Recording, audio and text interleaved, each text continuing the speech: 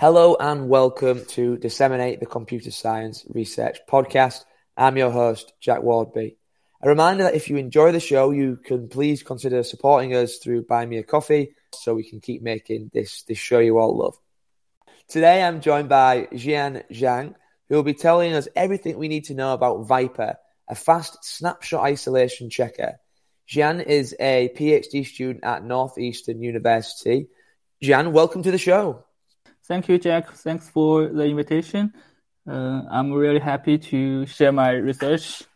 Fantastic. So obviously I've given you a very short introduction there, but maybe you could tell the listener a little bit more about yourself and how you became interested in systems and database research.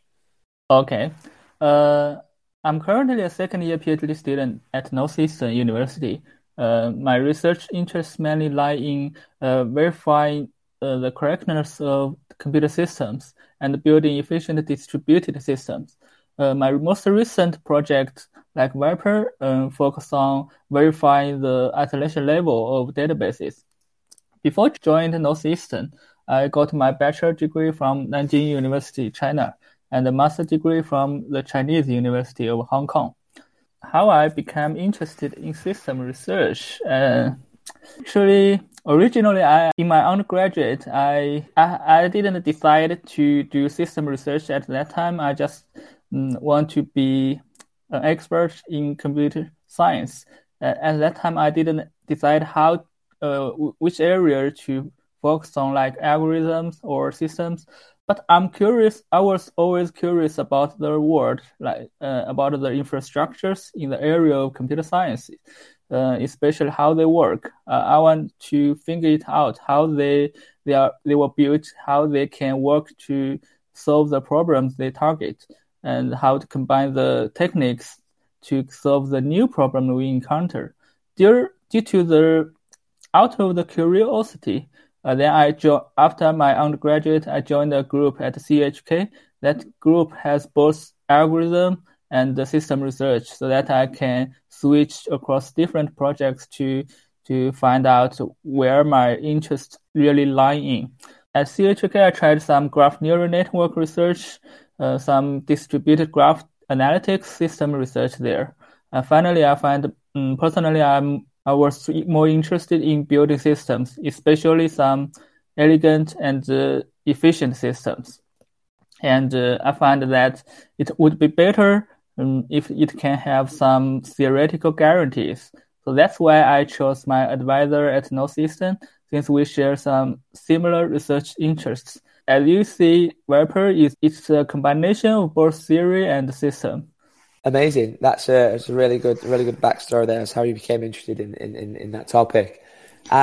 Cool. So today we're going to be talking about snapshot isolation.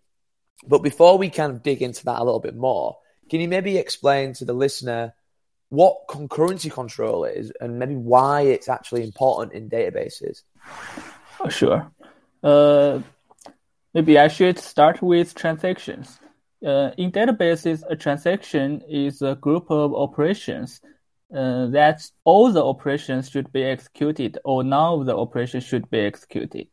In SQL, a transaction usually starts with a begin statement and ends with a commit or abort statement.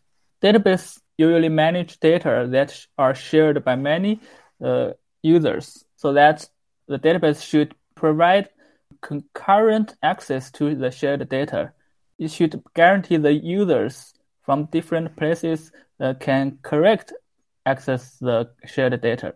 So the database must provide some mechanisms that regulate the interaction between transactions, which means only a few valid transaction interleavings are allowed. It also regulates what values to read from. For example, assume a transaction T1. It consists of two same point queries, like something like select value from table where ID equals to 1. The first query gets the value 1. Then before the second query is executed, there can be another transaction T2 concurrently updates the value to 2. You may not wish the second query in T1 to get the latest value 2 Because if that's the case, the same queries in the single transaction T1 get different values, which may not be expected for some applications above the database. So to summarize, concurrency control is a kind of procedure of managing the execution of transactions while ensuring some properties like atomicity, consistency, isolation, and durability. Atomicity means, as we just mentioned, all the operations are executed together or none has taken effect. Consistency means a transition a database state from one consistent database state to another consistent database state. By consistent, I mean all the invariants hold. For an application, usually it has some invariants. For example, for application of bank transfer, the invariant can be like the total balance of all accounts doesn't change. And isolation regulates what kind of effects of a transaction are visible to another transaction, what kind of interleavings or schedulings of operations are allowed. Durability, I mean, once the transaction has committed, its effects will never disappear, will always remain in the database. So without concurrency control, the atomicity, consistency, isolation, durability cannot be ensured. For example, if a race condition occurs, some invariants may be broken and consistency may be violated. Awesome, yeah. So that just emphasizes how important transactions are and how important concurrency control is in a database. So you touched on there that one of the four components of the ACID acronym there, isolation. And can you maybe tell us why? Because obviously a lot of your work here has been about checking and verifying isolation levels of a database. Can you elaborate on why we need to check these and maybe talk a little bit more about the different levels? Okay, sure. Maybe we can imagine a scenario. Consider a company. It has developed several web applications running within the trusted domain of their own company. While the data of applications are remotely stored on some cloud databases in untrusted domain. So there is a contract between the web applications and the cloud databases. The contract is like what kind of guarantee the database should provide. Isolation levels are a kind of contracts. For example, the contract can be the execution of transactions must comply with some specific isolation levels, serializability or snapshot isolation. Maybe I should explain what serializability is. Serializability is the strictest isolation level in the transactional theory. If we say execution of transactions is serializable, we mean this execution is equivalent to another serial scheduling of transactions, which means it's equivalent to it appears to execute the transactions one by one. Then those web applications developers, namely those database clients, may want to know whether the database they are using indeed provide correct isolation level. Since isolation level or concurrency control are really important to them, they built their application based on the isolation level, and even a minor violation of isolation can lead to severe consequences or financial losses. By far, clients can never know the exact answer. They can only use some unit testing to test, but testing is never sound. They have to assume the answer to the question whether they provide correct isolation level. They have to assume the answer is yes. Testing is never guaranteed to cover all the anomalies in the execution. This is one motivation of R. And the second scenario is that database developers, they keep adding new features to the current version of databases. So in the iteration of database developers keep adding new features and improving the performance. Before release the new version, they may want to test test the current version of database to guarantee the correctness. So it may be useful for database developers to be able to check the isolation level before they release the new version. And actually, from our based on our knowledge, I think these concerns are reasonable, since it's really hard to implement isolation level efficiently and correctly. So it's reasonable for clients to not to trust the database completely and have that kind of concern. For example, for some databases, I don't mention their name here, so some databases, they were ever found to violate SI for 3 times, starting from the initial version V0 to the version 20. And some other databases, it supported snapshot isolation and serializability in the very beginning. But later, they admitted their snapshot isolation implementation was buggy and just gave up that. Now, serializability is the only isolation level it supports. Wow, it's quite surprising. Cool. So plenty of good reasons there as to why it's important to check the isolation level of a database. So you mentioned it again there. So like snapshot isolation, maybe you can tell the listener how it differs from serializability and what potential anomalies could happen under snapshot isolation. Okay. Recall that serializability is the strictest isolation level. Snapshot isolation is a weaker isolation level than serializability. Intuitively, but not very precisely, snapshot isolation can be regarded as in the beginning of the execution of each transaction. The transaction tries to capture a snapshot of the current database state and then executes operations based on that snapshot.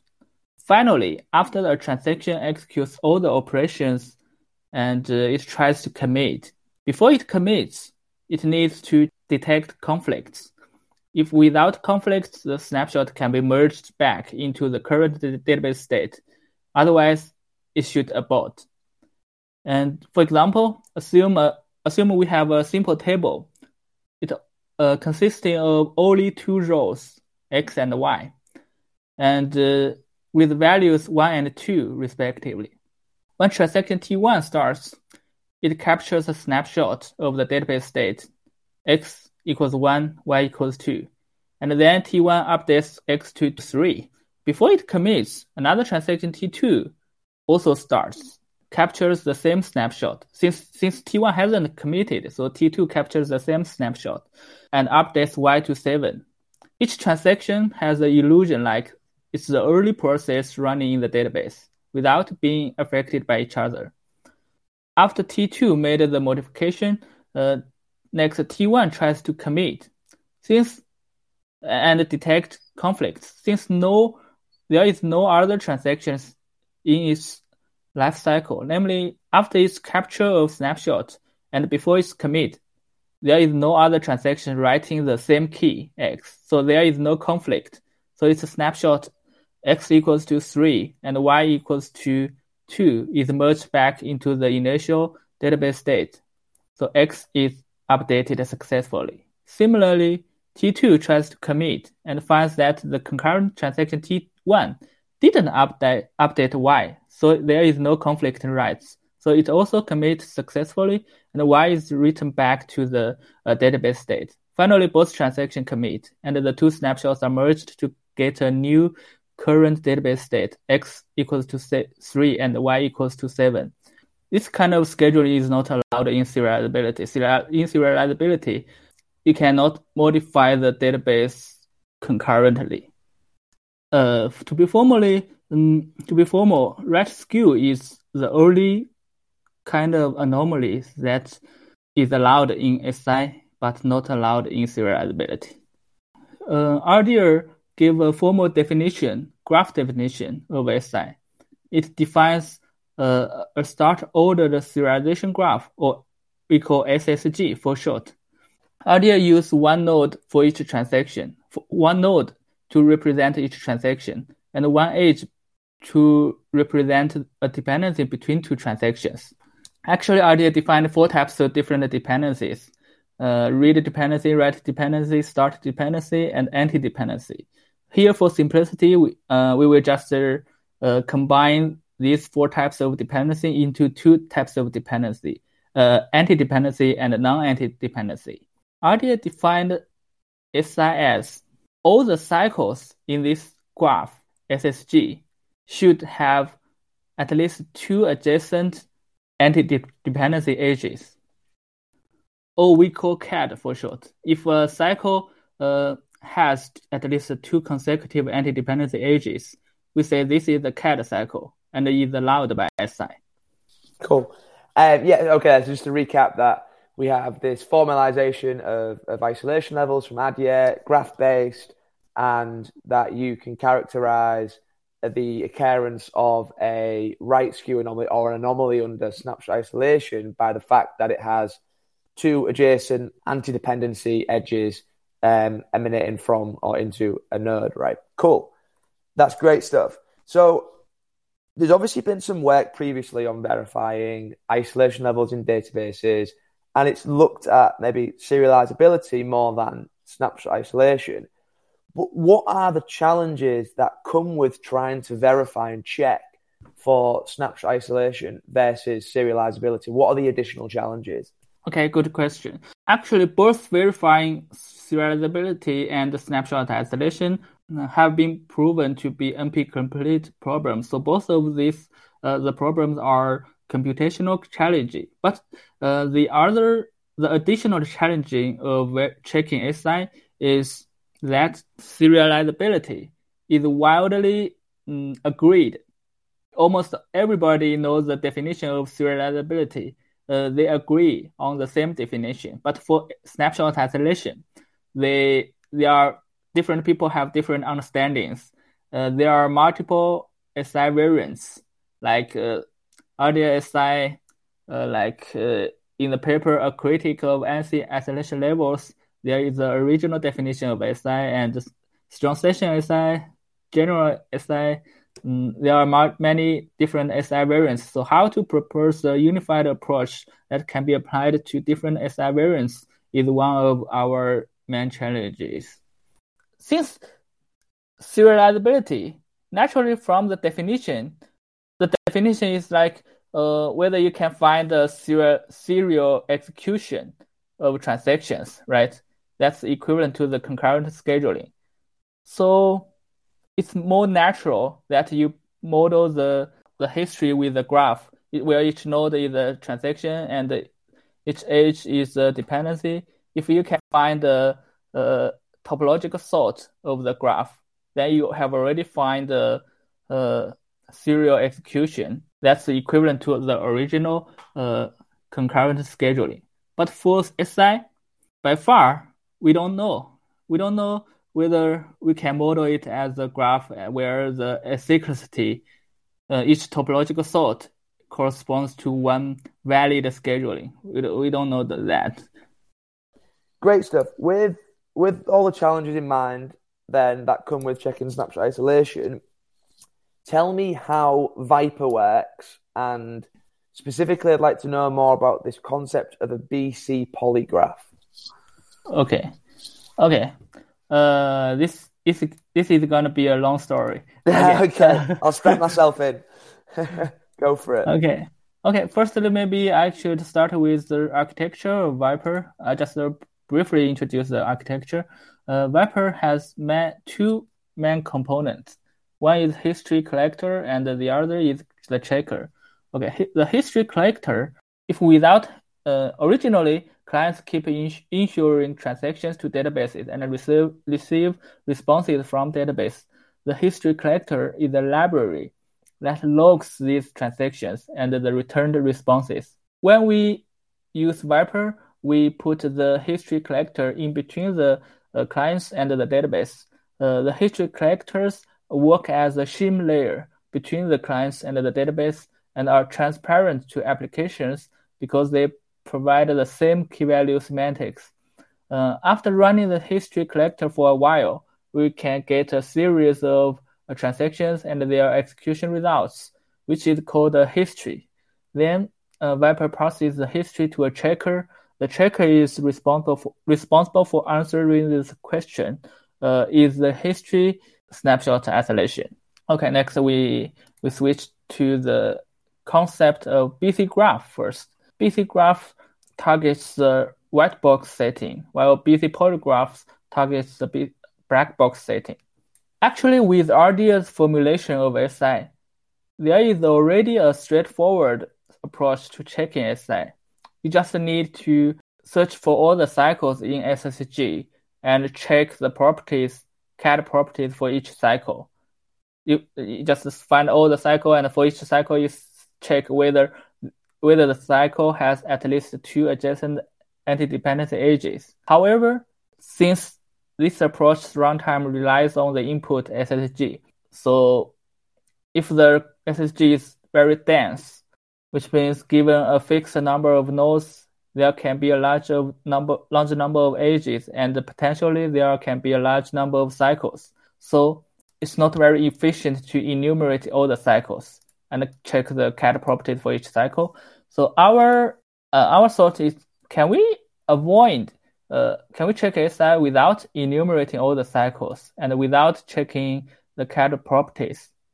Our idea is to design a new graph data structure called BC graph, which has a one-to-one correspondence to original SSG. Crucially, a BC graph has cycles if and only if there are non-CAD cycles in the corresponding SSG, which means the non-CAD cycles, which will be rejected in SSG, remain in the BC graph, while the other cycles disappear in the BC graph. Then we only need to check the acyclicity without caring about the cycle types. Now we introduce how to construct a BC graph given a SSG. You can imagine a SSG on the left part for any transaction Ti, just for any node in the SSG. It's split into 2 nodes, Bi and Ci, representing the begin and commit of transaction Ti respectively. Then we add an internal edge from Bi to Ci to enforce the requirement that the begin commit should happen before the commit for each transaction. For any non-anti-dependency edge from Ti to Tj in the left SSG, we add an edge from Ci to Bj from the commit of Ti to the begin of Tj in the BC graph, indicating that a transaction like Tj is only allowed to observe those transactions that logically happened previously. For any anti-dependency edge from Ti to Tj, we add an edge from Bi to Cj, which is the reverse direction from non-anti-dependency edge. So this is to require that the beginning of Ti happens before the commit of Tj, so that Ti didn't see the write by Tj. After that, we get a complete BC graph. In the original SSG, the edges have types, but in the BC graph, the edges don't have types. All the edges are equivalent. By far, we have illustrated how to construct a BC graph. Then, if the BC graph is acyclic, it's SI. If otherwise, it's not SI. But by far, we assume that all the dependencies are already available. Then we can build a BC graph. However, this assumption may not always hold, since clients may use black box databases like cloud database. Then clients have no access to the internal scheduling of transactions. The only available information is what transactions they issue to the database and what kind of responses they get from the database. Then how to check SI. For example, imagine two transactions, T1 and T2. T1 updates X to 1 and T2 updates X to 2. But they are concurrent. We don't know which one happens first. So the dependencies between them are unclear. It can be there is a write dependency from T1 to T2. It can be there is a write dependency from T2 to T1. So how to check SI without some of the dependencies? A naive approach is to try all the possible schedule of writes and build a busy graph for each possibility. For example, here we can assume the dependencies between T1 and T2.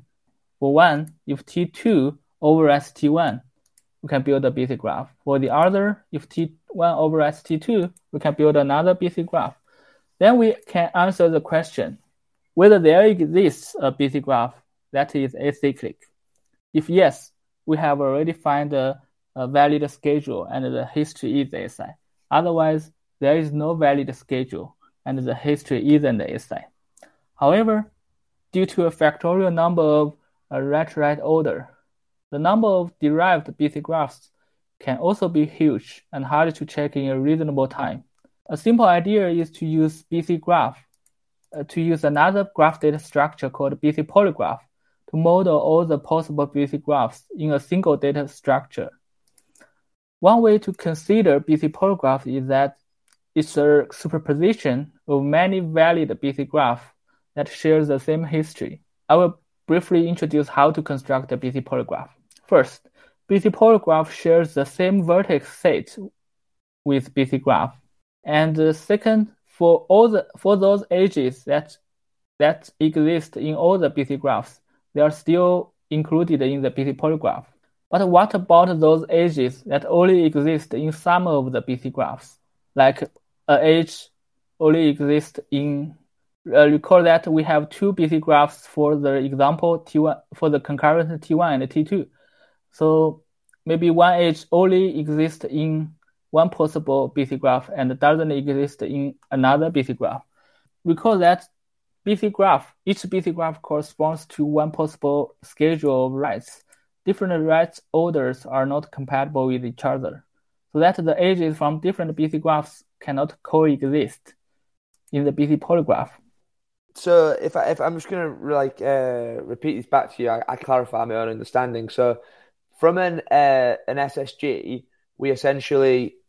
we almost if we assume that an SSG has all the information of a given execution, that a BC graph is essentially like a compressed version of an SSG, right? Is that the correct way to think about it? In the sense that you are removing some edges, you're removing the type from edges, and you're like certain edges have been removed from the graph, essentially the ones that you don't necessarily care about exactly. And then a polygraph on top of that factors in the fact that in a black box database scenario, we don't actually have control over the internal mechanism, so that in this case, we have to kind of account for the possible different states that could have happened within the database. Is that the right way of thinking about it? I think your answer is mostly correct, actually. Okay, cool. Great stuff. So VIPER also has another optimization in it you use called heuristic pruning. Can you maybe explain or give the listener like an intuition to what this is and how it maybe works? Okay. This is a very simple optimization, since we observe that even we know that snapshot isolation allows the transaction to fetch a really old snapshot, to read from a really old snapshot. But that's not a common practice in production databases.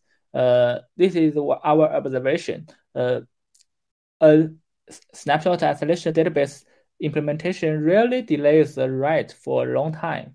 So our idea is to heuristically assign orders to those transactions that are far from each other, because databases are less likely to reorder them. So by adding those heuristic edges, VIPER can prune some constraints that violate those edges, hence can reduce the number of constraints decisions to make and accelerate the SI checking. For example, if we have two concurrent transactions, we don't know which one happens first, which means there is a constraint from C1 to B2 or from C2 to B1. A constraint is similar to the semantics of exclusive OR.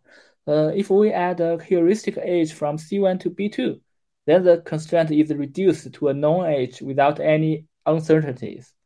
After adding heuristic edges, if it returns accept, then it's already done because we have already found a valid schedule. Otherwise, if it returns reject, it doesn't mean indeed a rejection. The recycle may be introduced by the heuristic edges we added. So we need to relax the definition of far and repeat the procedure. Specifically, we use the constant k to measure how far two transactions are from each other and double the measure k each time. Finally, when k equals to n minus 1, where n is the number of transactions, if it still rejects, then VIPER rejects the history. The history is not SI. So this kind of optimization only accelerates the positive histories, which means those snapshot isolation histories. But if the histories that are not snapshot isolation, this kind of optimization may bring some negative effects. Cool. So with all this in mind, and let's talk about the results, and can you tell me about the experiments you ran? I mean, how do you even go about evaluating a tool like VIPER? And then, let's start off with that. Then we can talk some numbers afterwards. Yeah, tell me about the experiments you ran first. Okay. Our evaluation plan mainly answers 3 questions. The first question is, what's the VIPER's performance? How do these compare to existing checkers and the natural baseline? The second question is, how do VIPER's components contribute on the different workloads and different setups? The third question, can VIPER detect non-real-world SI violations? For question 1, to compare with natural baselines that we built, we evaluated VIPER on 5 benchmarks, which is a combination of macro and macro benchmark. Some of the benchmarks are some random transactions that consist of read-only transaction and write-only transaction, and some benchmarks also have range query operations, and some other benchmarks are simulations of real-world workload, like C Rubis. Rubis is a bidding system like eBay, and the C Twitter is a simulation of a tiny Twitter. We use a configuration of 1,000 users. And to generate histories, we run our benchmarks on 3 databases, TIDB, SQL Server, and YugaBDB. All the databases are configured to run on the SI. We use 24 concurrent clients for all experiments, and we just record the total runtime for the performance comparison.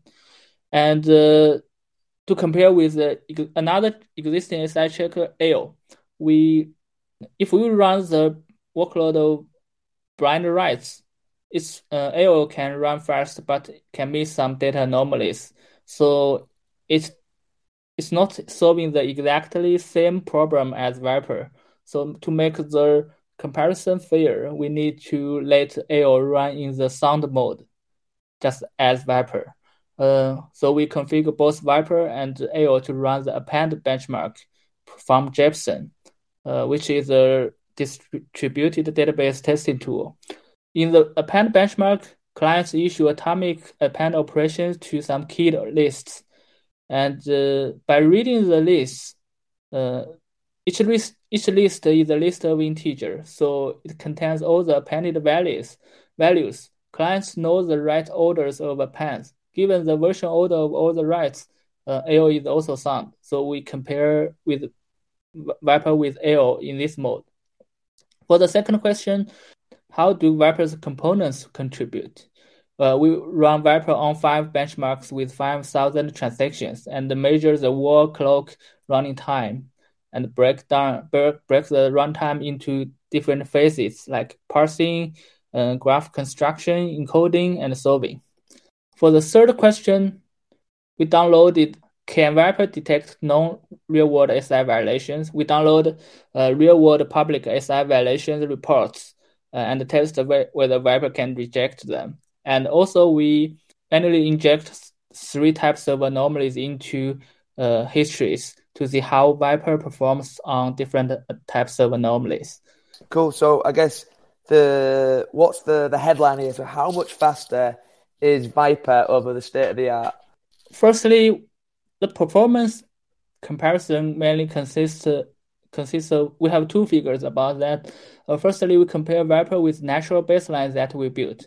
Why we built natural baselines? Since the other checkers, there are usually no sound, so we built some natural baselines, but the core SMT encodings of baselines are borrowed from existing work, and we implement them by ourselves. All checkers are run on blind W histories, this benchmark of various sizes. Our evaluation results shows that VIPER can outperform all the baselines consistently and can handle a 15 times larger history. And this is the comparison with natural baselines. We also compared VIPER with AO in the sound mode of AO. Our evaluation result shows that both VIPER and AO can the runtime scale linearly for checking the append benchmark, which means there is no fundamental performance gap. This is because the right order has been revealed, so the checking SI is linear for both checkers. In particular, by having right order, the BC polygraph have no constraints. The difference in that figure, different slopes of the lines are just due to the difference of technical stacks. VIPER is implemented in Python, while AO use Clojure language, which is a JVM-based language.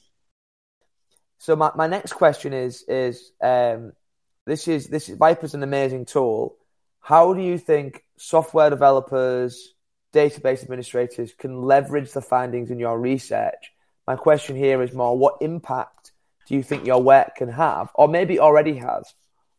As we mentioned before, the first application scenario is if your database supports SI.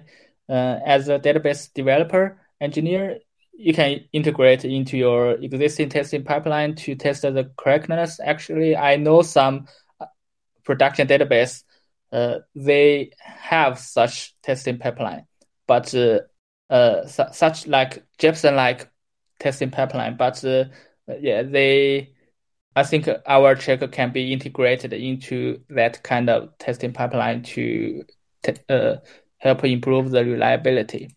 And while we develop such method, I think our method has some advantages over existing method. Like other existing method like formal verification, as we know, the cost is too high, and testing tool is the common approach we use to test the correctness.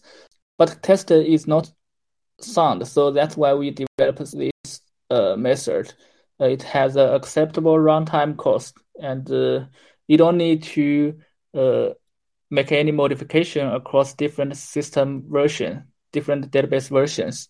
Its implementation is independent, and it has a higher runtime cost than testing, but it can actually downgrade to testing if the time is limited. You just need to exclude all the constraints and only consider the known edges, just like Jepson does. Nice, cool. I think it's really impactful work, and I know that like you say, it's good to know that. I guess on this, sorry, just for a quick side, are you aware of any commercial systems that are thinking of integrating VIPER into their current workflow at the moment? I see that one of your co-authors works at Cockroach, so I'm thinking maybe Cockroach DB might be using it internally. Yeah, actually, my an employee from Cockroach DB, they contacted us before to seek for potential opportunities for collaboration. Yeah. They have such testing pipeline in their company. I know. I heard of that. Cool. Great stuff. I guess whilst you were working on VIPER then, Jian, like, what was maybe the most interesting thing that you learned whilst being on this project? The most unexpected part for VIPER is perhaps the new characterization of SI, snapshot isolation. In the very beginning, we didn't expect it to be as simple as a cyclicity of a graph. I think this is the kind of bonus. This is the most interesting part.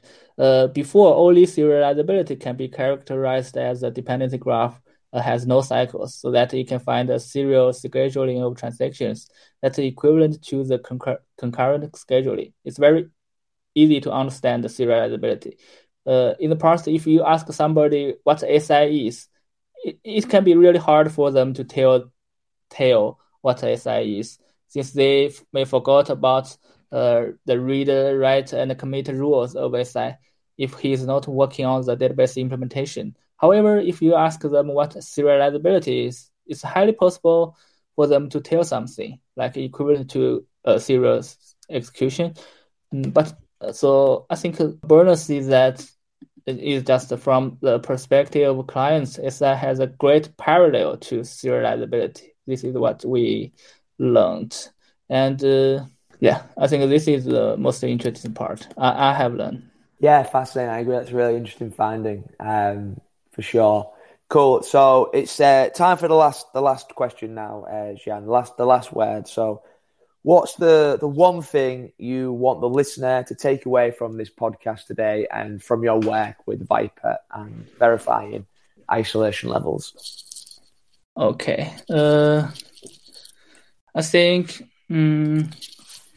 we developed a new graph data structure to characterize SI, which can help people to understand snapshot isolation from the perspective of clients.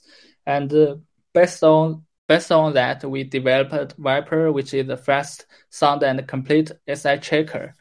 Well, yeah, that's a wrap then. So thank you so much, Jian, for coming on the show and talking to us about VIPER today. If the listeners interested to learn more about VIPER and all of Jian's really cool work, we'll put links to everything in the show notes. You can go and find that. And another reminder again that if you enjoy the show, please consider supporting us through Buy Me a Coffee.